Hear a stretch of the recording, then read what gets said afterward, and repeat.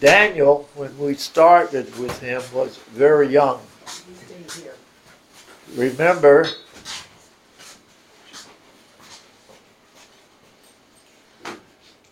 you have a spot of honor up here, sir. Daniel, remember when we began the book of Daniel, was taken to Babylon, to Nebuchadnezzar University, to study, to serve in the court of Nebuchadnezzar. We estimate, and this is strictly an estimation, I think it's good, between plus or minus 2 years, that knowing what age most of the young men who started to prepare for service in the court of Babylon were, that Daniel was probably about 16, and so that would make the year 622 BC. Starting at 16, he came, but he had a tremendous background. And I've often thought, in fact, I was thinking about it just recently, I'd love to have met Daniel's parents, because this young man came ready to go. And so that's something to remember as we think about our own children. And pray for the parents that are raising children and the things that are going on. And we'll touch on some today.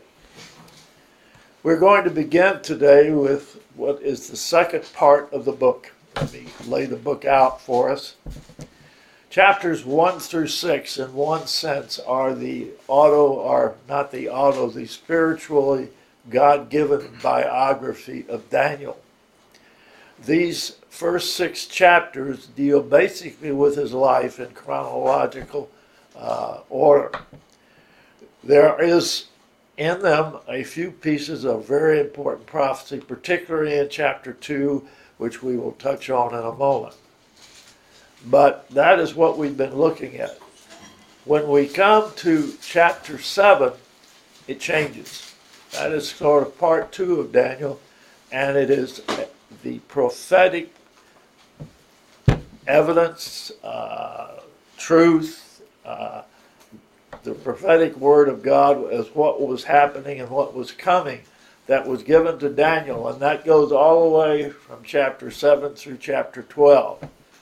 Now, again, we do have some sections in there that are very much for Daniel right at that moment. We will find, for example, that when we get to chapter 9, we come to one of the greatest prayers in the Bible. Chapter 9, verses 1 through 18. And we want to know that prayer. It is an incredible prayer. But most of it is looking at the future. And I want to say that Daniel, when he approached this and heard it from the Lord, didn't say, well, that's really interesting. I think I'll write a book on prophecy. It upset him so badly that he had to get over it. It was something he knew was going to happen, and it concerned him greatly. And we'll touch on why it concerns him and why it should concern us. It's wonderful to know that those who are in the King, the Lord Jesus Christ, and are loved by his Father and by him, and loved and empowered by the Holy Spirit, that we are coming to an eternal kingdom that will have no end and is beyond anything we can imagine.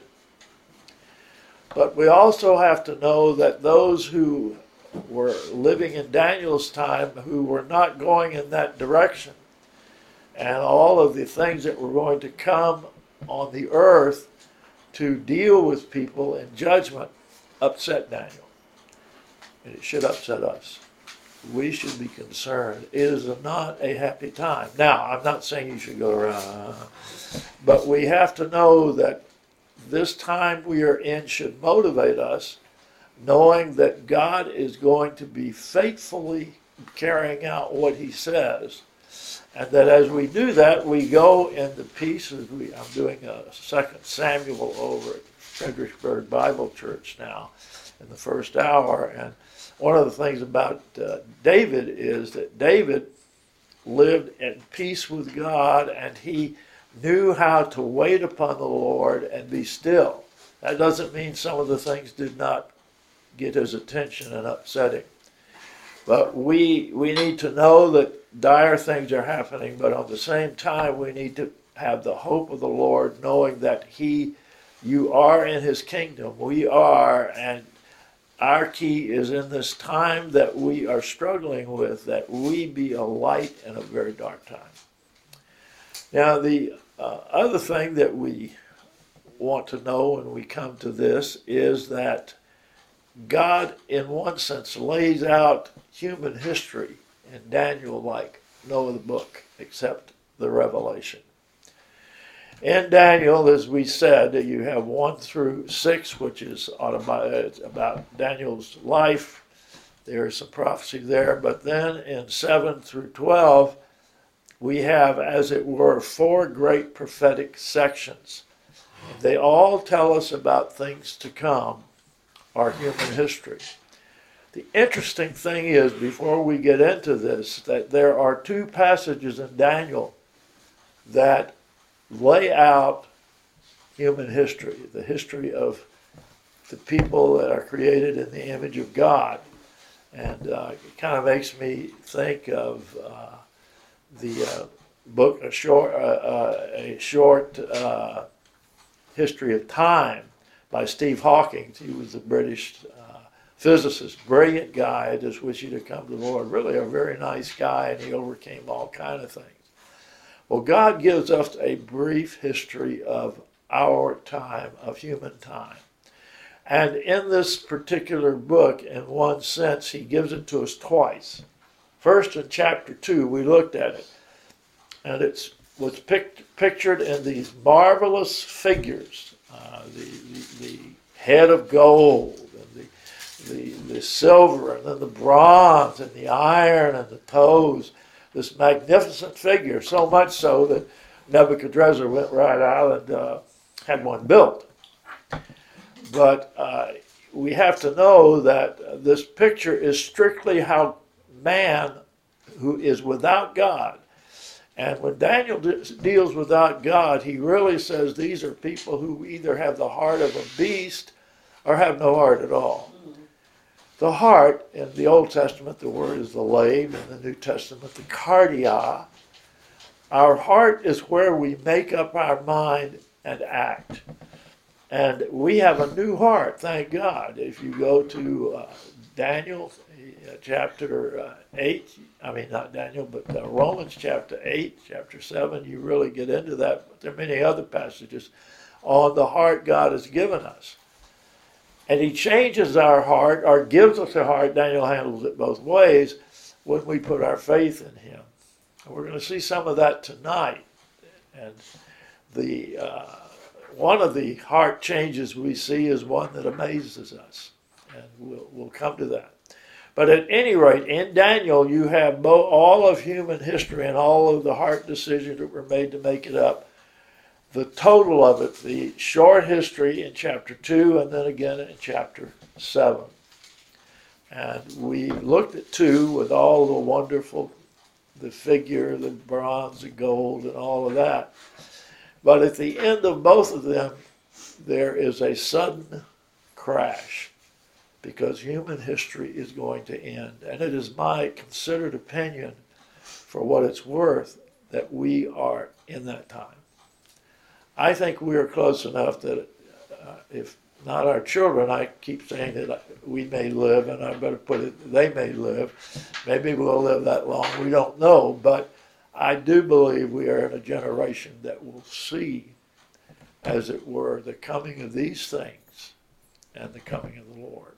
And there are reasons for that. We'll touch on some of it. If I'm wrong, I'm wrong, but it's going to happen, I'll tell you that. That you can take to the bank, as it were. People do feel in this time, as we come to the second part of Daniel, feel and know that things are not going well. Some are believers and know it. Some are unbelievers and they still know it's not happy. I mentioned before to this group that Phyllis Ann and I, the last time we were in New York City, I lived there as a boy, pastored there for a number of years, right in downtown Manhattan at Calvary Baptist Church. And Phil and I really enjoyed our time there. But we picked up something this time, and this has only been about 2.5 years ago now that we were there. We were up there for actually the crowning, or not crowning, you shouldn't say that, the celebration of the entering of the new pastor that was coming to Calvary. And he's one of our guys, one of our disciples. When we were there, he's from India, marvelous preacher. And Abraham Joseph is the pastor now. We're there for that. But one thing that hit me, and we were in Upper Manhattan on the east side, which is supposed to be the side that's really where the money rolls and everything's calm and wonderful. You know, Lower Manhattan may be in trouble, and Brooklyn's always in trouble. The Queens, who knows? But the upper, as it were, Manhattan on the east side is supposed to be a marvelous place. But as we walked around, we all picked up something. People were absolutely quiet. Nobody was talking much. It was like something terrible had happened. Reminds me of Simon and Garfunkel's song, The Sound of Silence. And it really fits. They were prophetic, by the way. I don't think they were believers. I'm pretty sure they weren't. But they could read culture like nobody else and then write music for it. That is something that others picked up. As I got ready for this evening, one of the things that came back to mind was something that we picked up about what was going on more than we realized it from one of our regular visitors to Calvary Baptist Church. The Calvary is right on West 57th Street. It's Kenny Carter from Carnegie Hall. They've torn that building down. They've built a new one. They're putting a new church in it. It's a condo and all that razzmatazz. But anyway, it's in a beautiful West 57th Street, a beautiful part of Manhattan. And when we were there, we would, particularly on Wednesday night, we had a prayer meeting and a Bible study. We'd have very interesting people show up. We'd often have, we were probably 55% African American, the church. The elder board, I was the only white guy on the board. And, what a great board. I love working with that group. I miss them. And this made it a unique church. And so we had a number of presidents of African and countries that when they come, they'd always come to Calvary. And anyway, but there was another guy who came often, and we sort of got to know him. I'd known him reading about him. He was a senator from Oregon, and his name was Mark Hatfield. And he's a committed believer. And we'd see him occasionally, and I'll never forget the last time I saw him. It was right before he had an article that was published at a rally they were having for something in Chicago. As I went up with him on the elevator after our Bible study and prayer meeting that day, Phyllis was already upstairs. We talked a bit, but he had a sadness about him. And it's just, you know, you could tell it. I'd never seen him quite that way. A few weeks, actually a few months later, from Chicago, he made this statement in a speech, and I cut it out. He had been there for this political rally and, you know, whomp up the troops. He said, "We want to believe that our nation and its leaders are right, just, and pure. We want to put our country beyond the reach of God's judgment. But obviously, we know," he went on to say, "that it is not." As a committed Christian, Mark Hatfield was seeing where we were going, and we were headed for God's judgment. Daniel makes that a sure thing because it is a book about judgment. But it also is a book that promises those who are faithful unto death that they will not only receive a crown of life, but a life that we cannot imagine. I love what Paul says in 1 Corinthians, "Eye has not seen, neither has ear heard, nor has it entered into the heart of man the things God has prepared for them who love him." So let's go on with that tonight. And so we turn to Daniel chapter 7. We're starting that new section as a prophetic section. Now I want us to know a little bit more about this section, and there are actually 4 great prophetic presentations in chapter 7 through 12. The first one comes in the first year, it says, and this is in chapter 7, and that's kind of where we are tonight. I don't know how far we'll get that. We're not going to worry about that. It says, in the first year of Belshazzar, king of Babylon, Daniel saw a dream and visions in his mind as, and really this verse 28, it really is, it is more than just the mind. It's in his thinking that he saw, in his thinking, in his mind, as he lay on his bed. Then he wrote the dream down and related the following summary of it. First thing to know is this came in Belshazzar's first year. Do you remember who Belshazzar was? This is the king from chapter 5 who had the writing on the Right. wall. This is the last king of Babylon under the Babylonian rule. And Nebuchadnezzar was, of course, not the first one. He was the second one, but he was the greatest one. But this Belshazzar was the last one. And he saw on the wall, many tickled, boy, waited and wanting. And that's what it really said. But God also gave prophecy at that time. Now, he was, as it were, going to be over Babylon until 539. He is the guy who will be living when the new nation beater came along. And this guy is a Persian. He's actually Medo-Persian. And anybody tell me who he was? Starts with a C. Cyrus. That's Cyrus. Cyrus is a great man, by the way, and I am not unconvinced that he is. I think he may well be a believer, became a believer, and we have other things to deal with. I know that Nebuchadnezzar did, and we'll see that tonight. And that's kind of an interesting thing. So, but the first prophecy comes in the first year of Belshazzar. Now, that is recorded in chapter 7. Then he started, by the way, in 556 to rule. We won't worry about it. There are a lot of dates here, and I love dates, but sometimes Phyllis said, don't tell me so many dates. I won't do that, sweetie. Anyway, secondly, you have the third year of Belshazzar, which is going to be 553. And this will be in chapter 8, and this is the next prophetic section. And so we will look at that. The third, Belshazzar and Babylon, they're gone, and the Persians are running the show. And Darius is over Babylon. Now, Darius is not Cyrus. Darius was under Cyrus, and Cyrus made him the, as it were, mayor par excellence over the city of Babylon.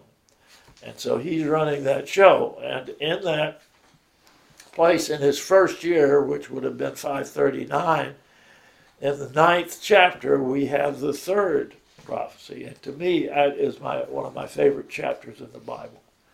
And we will really love that. Because in that chapter, we're going to see, in a very small presentation, the rest of history. Now, we're going to see all of that in these chapters, starting at chapter, as it were, 7. But this, he has the full view at 7 through 12, but then he comes back and occasionally he'll say, look at this, because I'll tell you everything about this at this point. The next, the fourth one, the last one, is in the third year of Darius, and that is 536. And I might mention something about that. We believe, and I hold this, and I may be wrong, that Daniel started in his internship to become a political figure, a wise man in the Babylonian government. He started it in about the time he was 16, at least the training for it. That was normally, it was either 16 to 18 years of age where you went to the university. he is going to be there until at least we know the third year of Darius, which is 536. And that is going to make him in the early 80s. I'm not going to put anything definite down, but somewhere between 80 and 85. In that situation, we know that he is not going to go back with the people of God to Judah. That must have been a heartbreak. Can you imagine? And if you go through, we're going to look at this in this. He loved Jerusalem. His prayer. Get chapter, 9. The way he loves that city. And yet God said, you're not going back. But he will go back eventually. I promise you. We're doing, as I said, 2 Samuel right now, which is the life of David as the king. And what blows me out of the sky on David is, God says David is, the king, par excellence. And you go on in the prophecies, and all of a sudden in Ezekiel, for instance, 36, and some of these great prophets are much later, you start talking about the millennial kingdom. And of course, that's the 1,000 years that Christ is going to reign here on earth. Israel will be Israel, and all other nations will bow down. And guess who is the prince over Israel on earth? Daniel. Think about that. Daniel's coming back. And that just blew me away. I've been working on that all week going, yippee. So anyway, that is what we're going to look at. So we will start this morning looking at this afternoon. It's been a long day. We'll start this in chapter 7, and we read the first verse, and we'll go to others. And if you have a question, ask, because we would like to try to answer the questions that come.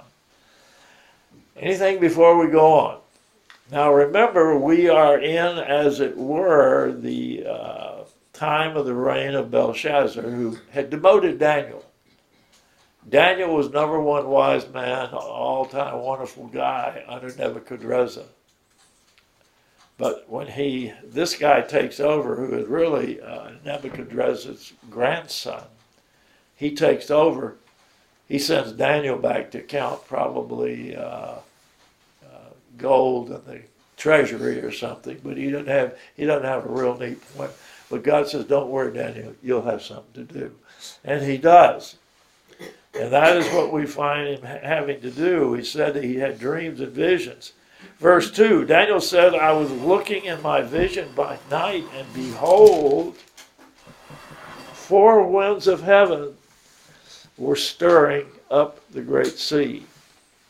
And 4 great beasts were coming up from the sea, different from one another. Now, Daniel had some dreams that I'll guarantee you would have me up or hiding under the bed, whatever. They are really something. And this one, he has these 4 winds of heaven. He starts seeing them. And these winds of heaven are going to be the winds that move nations and stir things up, and they come from God. But what they're going to stir up are 4 great beasts coming up from the sea. Now, what is the sea? Anybody tell me what the sea is often symbolic of in prophetic literature? Humanity. People. Humanity. What kind of humanity? People. People. And usually it's Gentile people, but it could be Israel, but usually it's Gentile, but it's people. Exactly, Pat. And there are 4 great beasts who come out of these. And this is it, guys.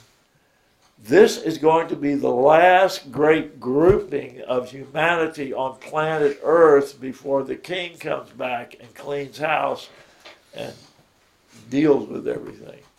And so they come from the sea. That is, they come from the Gentile world. Now remember, in chapter 2, you have another image, as it were, not of a beast, but of a metallic man.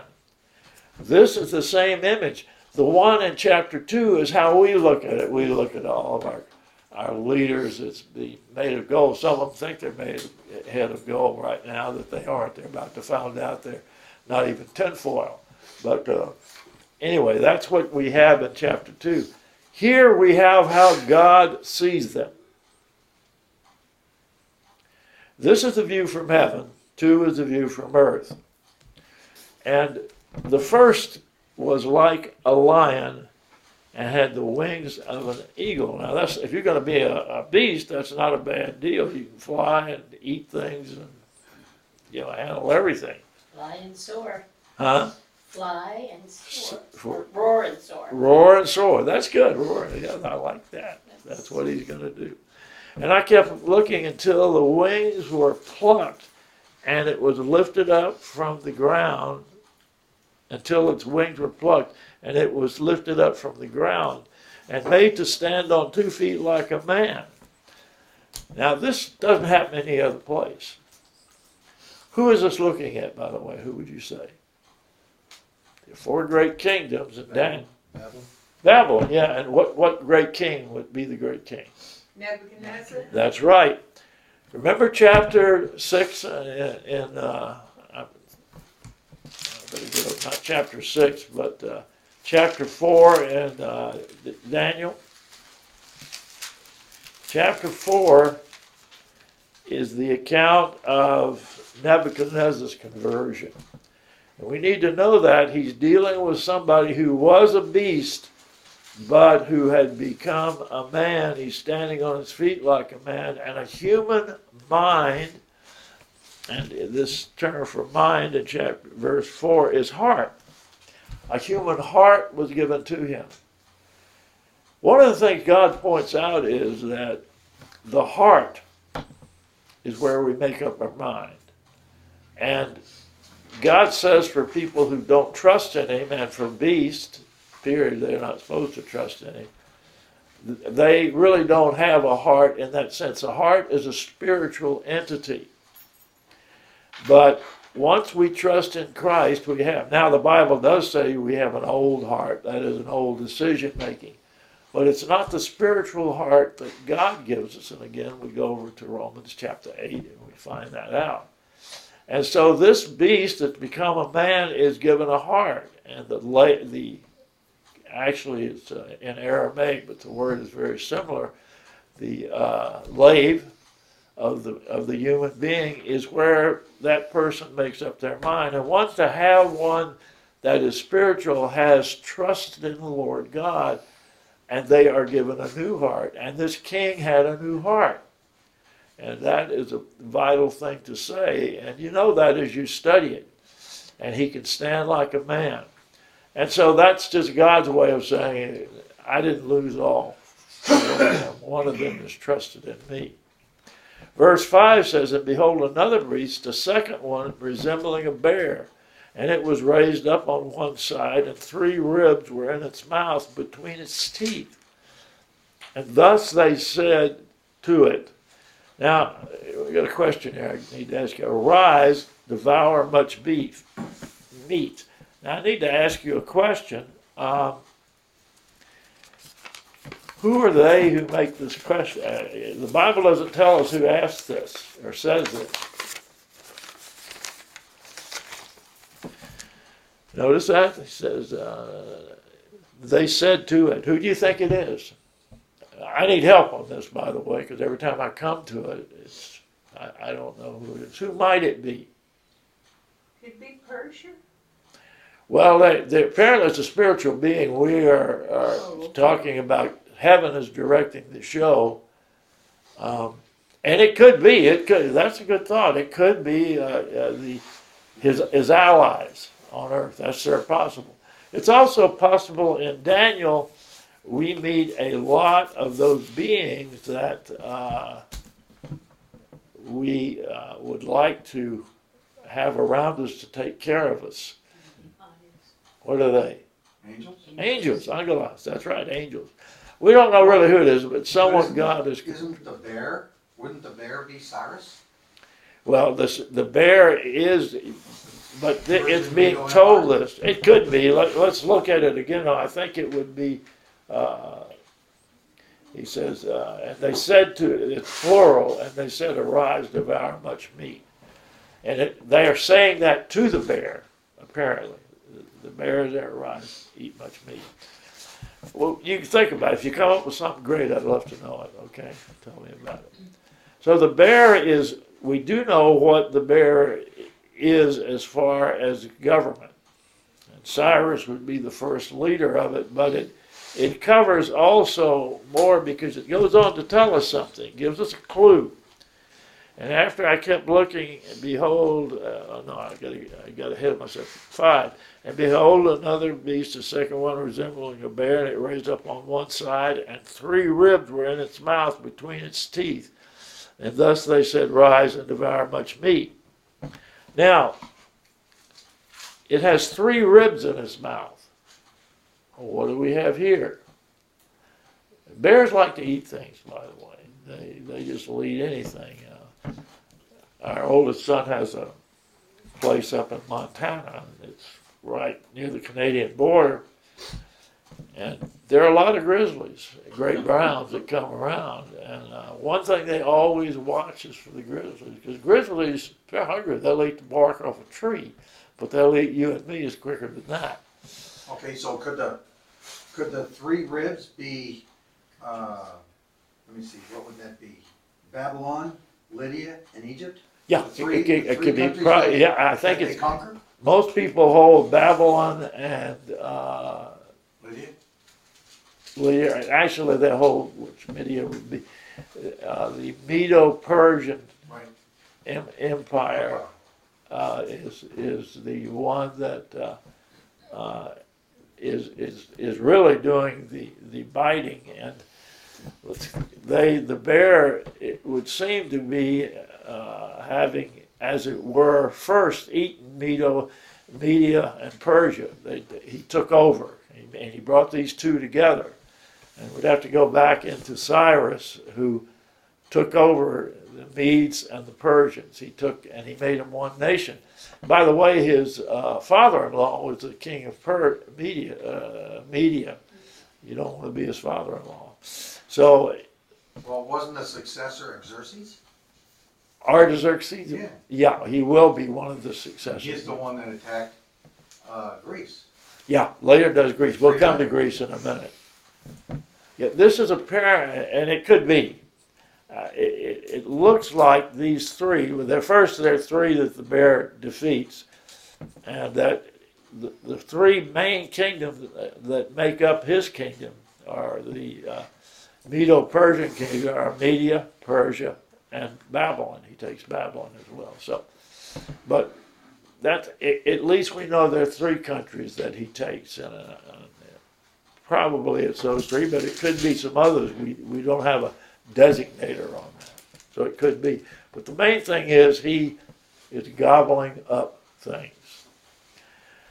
Then we come to another beast, and after this I kept looking, and behold, another one like a leopard, which had on its back 4 wings of a bird, and the beast also had 4 heads, and dominion was given to it. What nation would that be? Greece. Alexander the Great. Yeah. And his 4 generals after him. That's exactly right. That's exactly what I think we're doing. His father, of course, was Philip, but Philip did not conquer anything but Greece proper. And then when Alexander comes along at 23 years of age, he begins to conquer it at 334, and he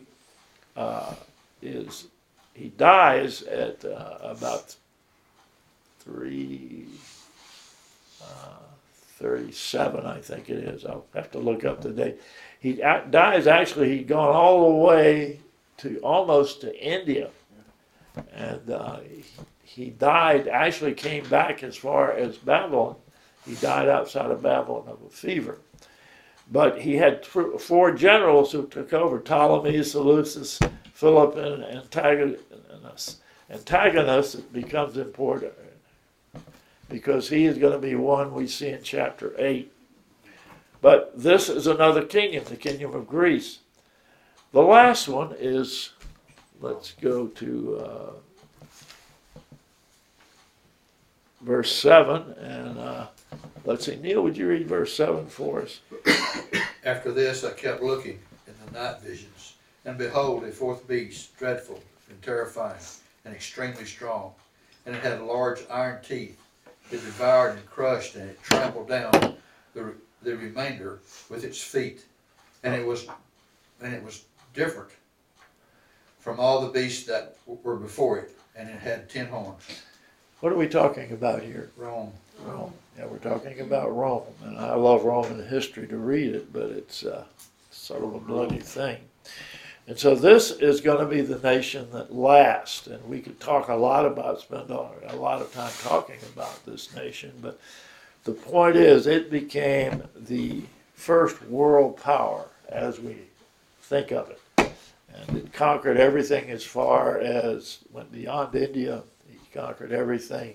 He never got over to further, we would say Western China, but anyway, it became a mighty kingdom. Now, when you study the kingdom of Rome and the empire of Rome, you need to think through how long it existed. A way to remember its length is to know that it started about the same time David began to rule in Jerusalem. And that is about 1000 BC, actually. David began to rule at 1010. And so it begins there. And it goes through all kind of periods. And if you ever want to read about Roman history, I'll give you a list of books that you might enjoy reading.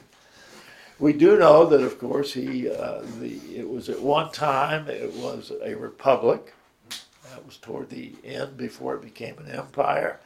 Another time it was a kingdom. Another time it began as sort of a tribal group, really about 950 BC. And it was a place that they didn't begin to conquer everything at once, but finally they began to spread, and we won't go into all of that. But when they started moving, they made people know about it. Now, if you follow the history of Rome and its conquest, it moves, as it were, from the areas around Rome up on the Danube. Then it goes, as it were, toward Israel. And it comes next to the area of what we would call Greece. But remember, Greece is two parts, Achaia and Macedonia. Rome first comes into Macedonia, and this becomes important. It comes into Macedonia in 132, and it conquers, literally, it conquers Macedonia, and then shortly after that conquers everything out down through Achaia. Macedonia is where you have Thessaloniki and some of the other cities that are in the sense in our east of them. And it comes on down, they take Athens, they take everything. And that was in 132. They then continue to move, and finally they take Egypt, and they take what was the Phoenician Empire. They take the area that Israel is in, and Israel becomes an interesting thing because Rome takes Israel in 63 BC. And the guy who takes it is a general named Pompey. And Pompey had one thing in mind. He wanted to be the first Caesar. Well, he didn't make that. Julius, of course, made that. He crossed the Rubicon and came in, and then, of course, was assassinated. The true first Caesar is not Julius. It is really going to be the Caesar who changed his name to the August one, and that was Caesar Augustus. And he ruled, then you have Tiberius, then you have Caligula, and all of that. But this is the beast that he's talking about here. Rome took over, as it were, the civilized world. They took over anybody they took on. Now, the question is, all of these have disappeared. No, they really haven't. One of them is staying, and you see that we can study it in Daniel, but we can also study it in history. Y'all remember who Francis Schaeffer was? He Yes. wrote a lot of wonderful books and so forth. Well, Francis Schaeffer wrote a great book on the history of Rome. And his whole point, the main idea of the book is Rome is still existing under the thin crust of dirt over the earth. Rome is still there waiting to come back. And he saw Never conquered. Never conquered, that's right. And they really just gave it up, but they are going to come back. And that's something that we will see, and that brings us to the Antichrist and what we find with that. Now, one other thing I'd like to say about this is that Rome as a power fell in 410, what we call Western Rome, and then the Eastern Roman Empire in 476. Now they kept going on and sort of doing things, but they really fell at that point. But they didn't go away, they're still around, and that's what we pick up after this. When we come to this, we begin to deal with not just an empire, but a personality. And that personality is one that let's look at it. Verse 8 of chapter 7. And he's thinking about all these things. And let's go 7, or let's go down and let's read 7 and 8. Phyllis Ann, would you do that real loud? After this I kept looking in the night visions, and behold, a fourth beast, dreadful and terrifying and extremely strong. And it had large iron teeth. It devoured and crushed and trampled down the remainder with its feet. And it was different from all the beasts that were before it. And it had 10 horns. While I was contemplating the horns, behold, another horn, a little one, came up among them, and 3 of the first horns were pulled out by the roots before it. And behold, this horn possessed eyes like the eyes of a man, and a mouth uttering great beasts. Okay, Uttering great boasts. Boasts, yeah. Okay, with this we go into what, up through verse 6, we know that history. In 7 and 8, we look at something that has been but still is. And we have to remember, Rome is still waiting to come back. That's what this talking about, Rome rising up again? Exactly. In fact, they're talking about it right now. They're having a meeting over in Switzerland at Dover. In Dover, they get together and they are planning it. So let's just talk about that a minute. This is one that's going to come back, and we'll talk about that. Because right now, that is the world's push. The world wants to be one world. They want to be a single entity and be over all things. We have had people try that, but this is a very serious effort. And what's going on right now in Europe is the people that would like to see it become a reality are having one of their many meetings. Now, they are going to try to do this through power economically and through various things. But the thing we need to understand is they're very serious about it. And I try to, every time I see an article on this, I try to grab it. And what we have a guy named Klaus Schwab. He's German. And Klaus Schwab is moving us toward one world government. Harari, who is an Israeli, he's also in that. And they're moving toward us having one world government. And this one world government is to, as it were, be over all things. And I didn't bring any of the articles tonight, but one of them by Klaus Schwab says, well, we will be over the government, the one world government will be over all, but everybody's going to like it. Well, that's of course not true, but anyway, that's what we have happening. Now, who's behind this? We ought to stop a moment. Satan, yeah, exactly. We got to understand, since Adam and Eve decided to, do what God said don't do, and man fell, we have been in a battle. God has been in a sense of battle between himself and Satan is always trying to take over. And you can go through the Old Testament, we can go to Ezekiel chapters 37, 38, and these passages that talk about Satan trying to take over. The Revelation is very clear about it, and you're going to see him in that when you go there. Here we'll touch on it. I said in the beginning that we were in a time that I think we are in the time that this is going to begin to happen. And what is the number one guy, the guy that's going to take on the world, what does the scripture call him? Antichrist. Antichrist. And we've always laughed about that. We didn't laugh, but we said, well, we're going to take on.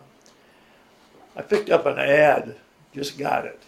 It was it's for children, and it's from TikTok. And the point of it is, it's a cartoon that they can get that's about the Antichrist, and it's about him winning.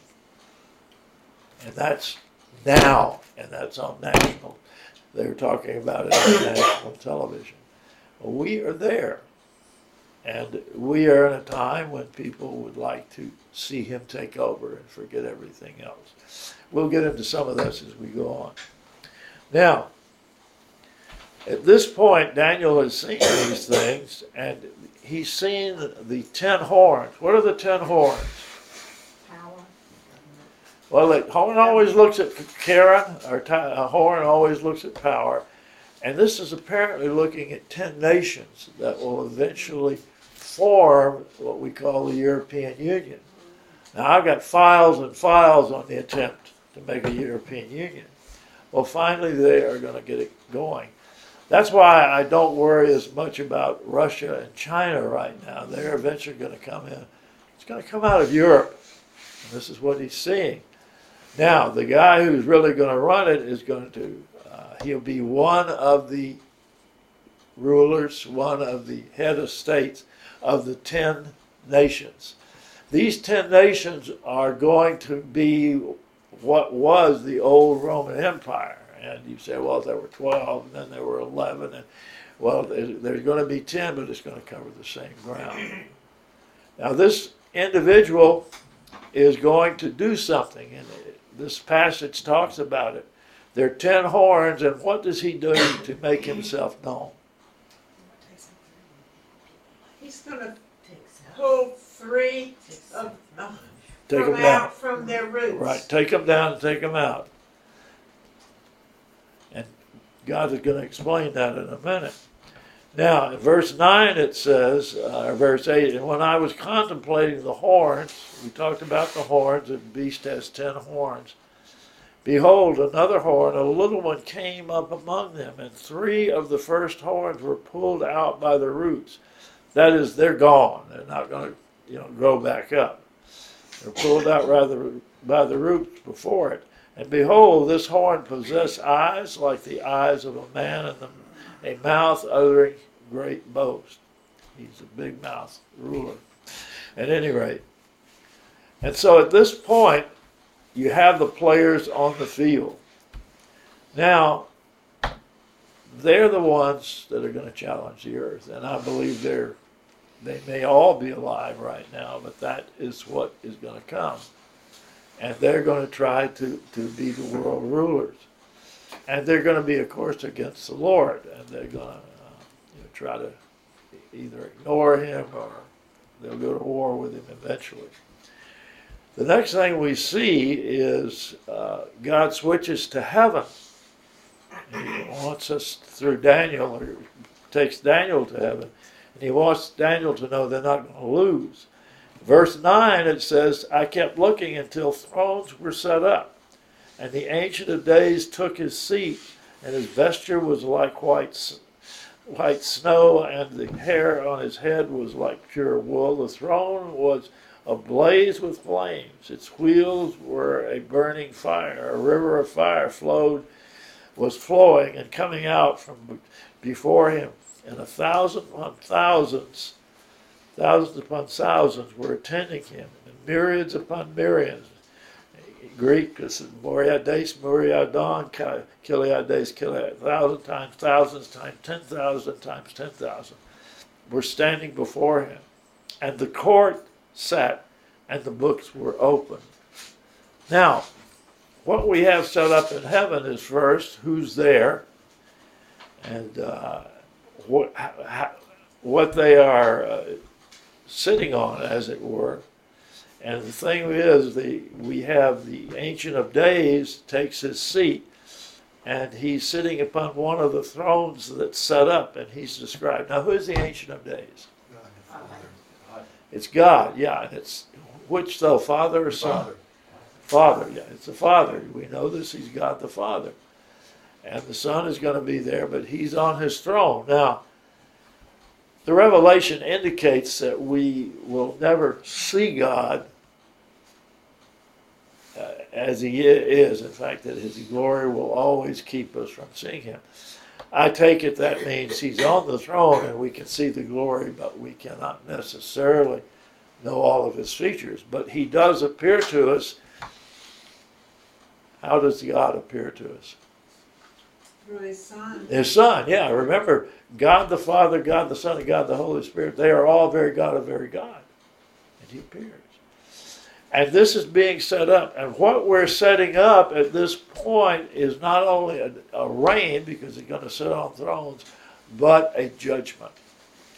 And this is to assure Daniel and all others who study this like us that God will judge the earth and nothing will stop that. And it talks about the purity of his hair, and we could go through all that, and it's worth doing. But one thing here that we don't usually see when we have these pictures of the Lord, even in the Revelation, is it says that its wheels were burning fire, and a river of fire was flowing and coming out from before him. What do you think that indicates? Judgment. Yes, I think it does. And we'll see that later, it does. It's judgment. And then the next thing we see coming, that there are thousands upon thousands attending him. Now, who is in the eternal glory? Go ahead, Pat. Me. Yeah, all of us will be there, and it will be an incredible, incredible thing. The passage I love to parallel with this is found over in the Revelation, and you find it in the Revelation. Chapters 4 and 5 ought to be studied together in that. I'll get out of 1 John here. 1 John will look at you later. And it says that, let's pick it up where we want to look. This is another scene that shows heaven. And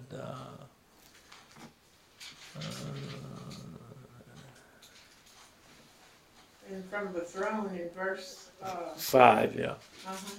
Yeah. Why don't you read that, Phil, if you would? just 5. No, go ahead and read it through the end of the chapter. And from the throne proceeded flashes of lightning and sounds and peals of thunder.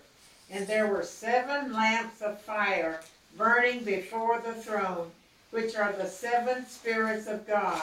And before the throne there was, as it were, a sea of glass, like crystal. And in the center and around the throne, 4 living creatures, full of eyes in front and behind. And the first creature was like a lion, and the second creature like a calf, and the third creature had a face like that of a man, and the fourth creature was like a flying eagle. And the 4 living creatures, each one of them having 6 wings, are full of eyes around and within, and day and night they do not cease to say, Holy, holy, holy is the Lord God, the Almighty, who was, and who is, and who is to come. Okay, that's the scene in heaven. Very similar scene because it really is basically the same scene. There's no fire there. Yeah, the fire is unique. Why? Because of judgment. Because this Judgment, is it getting is ready for eternal. judgment to come. That's Yeah. right. Now, is that fire getting ready now? It would seem so. Okay, back to our passage in 7 and in 11, Daniel, verse 11, and then I kept looking because of the sound of the boastful words which the horn was speaking. This is the big mouth Antichrist. I kept looking until the beast was slain and his body was destroyed and given to the burning fire. As for the rest of the beasts, their dominion was taken away, but an extension of life was granted to them for an appointed period of time. Now, all of this is looking at what comes to the end. It comes in the judgment. Now, the judgment that God brings is going to be in sections. First, there's going to be a judgment, we know, at the return of Christ. Then there will be, after the millennium, there's going to be the final judgment, where all who resisted God are going to be thrown into the lake of fire, and this individual, the Antichrist, is one of them. And that is what Daniel is seeing. Now, the ones that have dominion, I take it at this point that there are people who make up kingdoms who are going to, in a sense, be able to have an opportunity during the millennium. And it says that dominion was taken away, but the extension of life was granted to them for an appointed period of time. And so God is going to judge, and his judgment's going to come first when he returns. He's going to deal with everybody on earth, and we'll see that in the Revelation 19. We'll see it here. Then secondly, you're going to have the 1,000-year reign, but then after that, you have a new heaven and a new earth, and everybody else that's going to be judged will be judged at that point.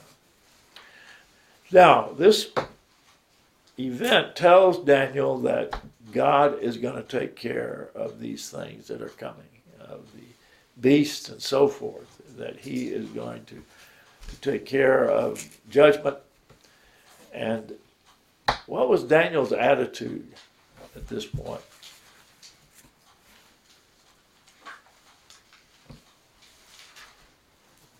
Let's look at verse 15 down.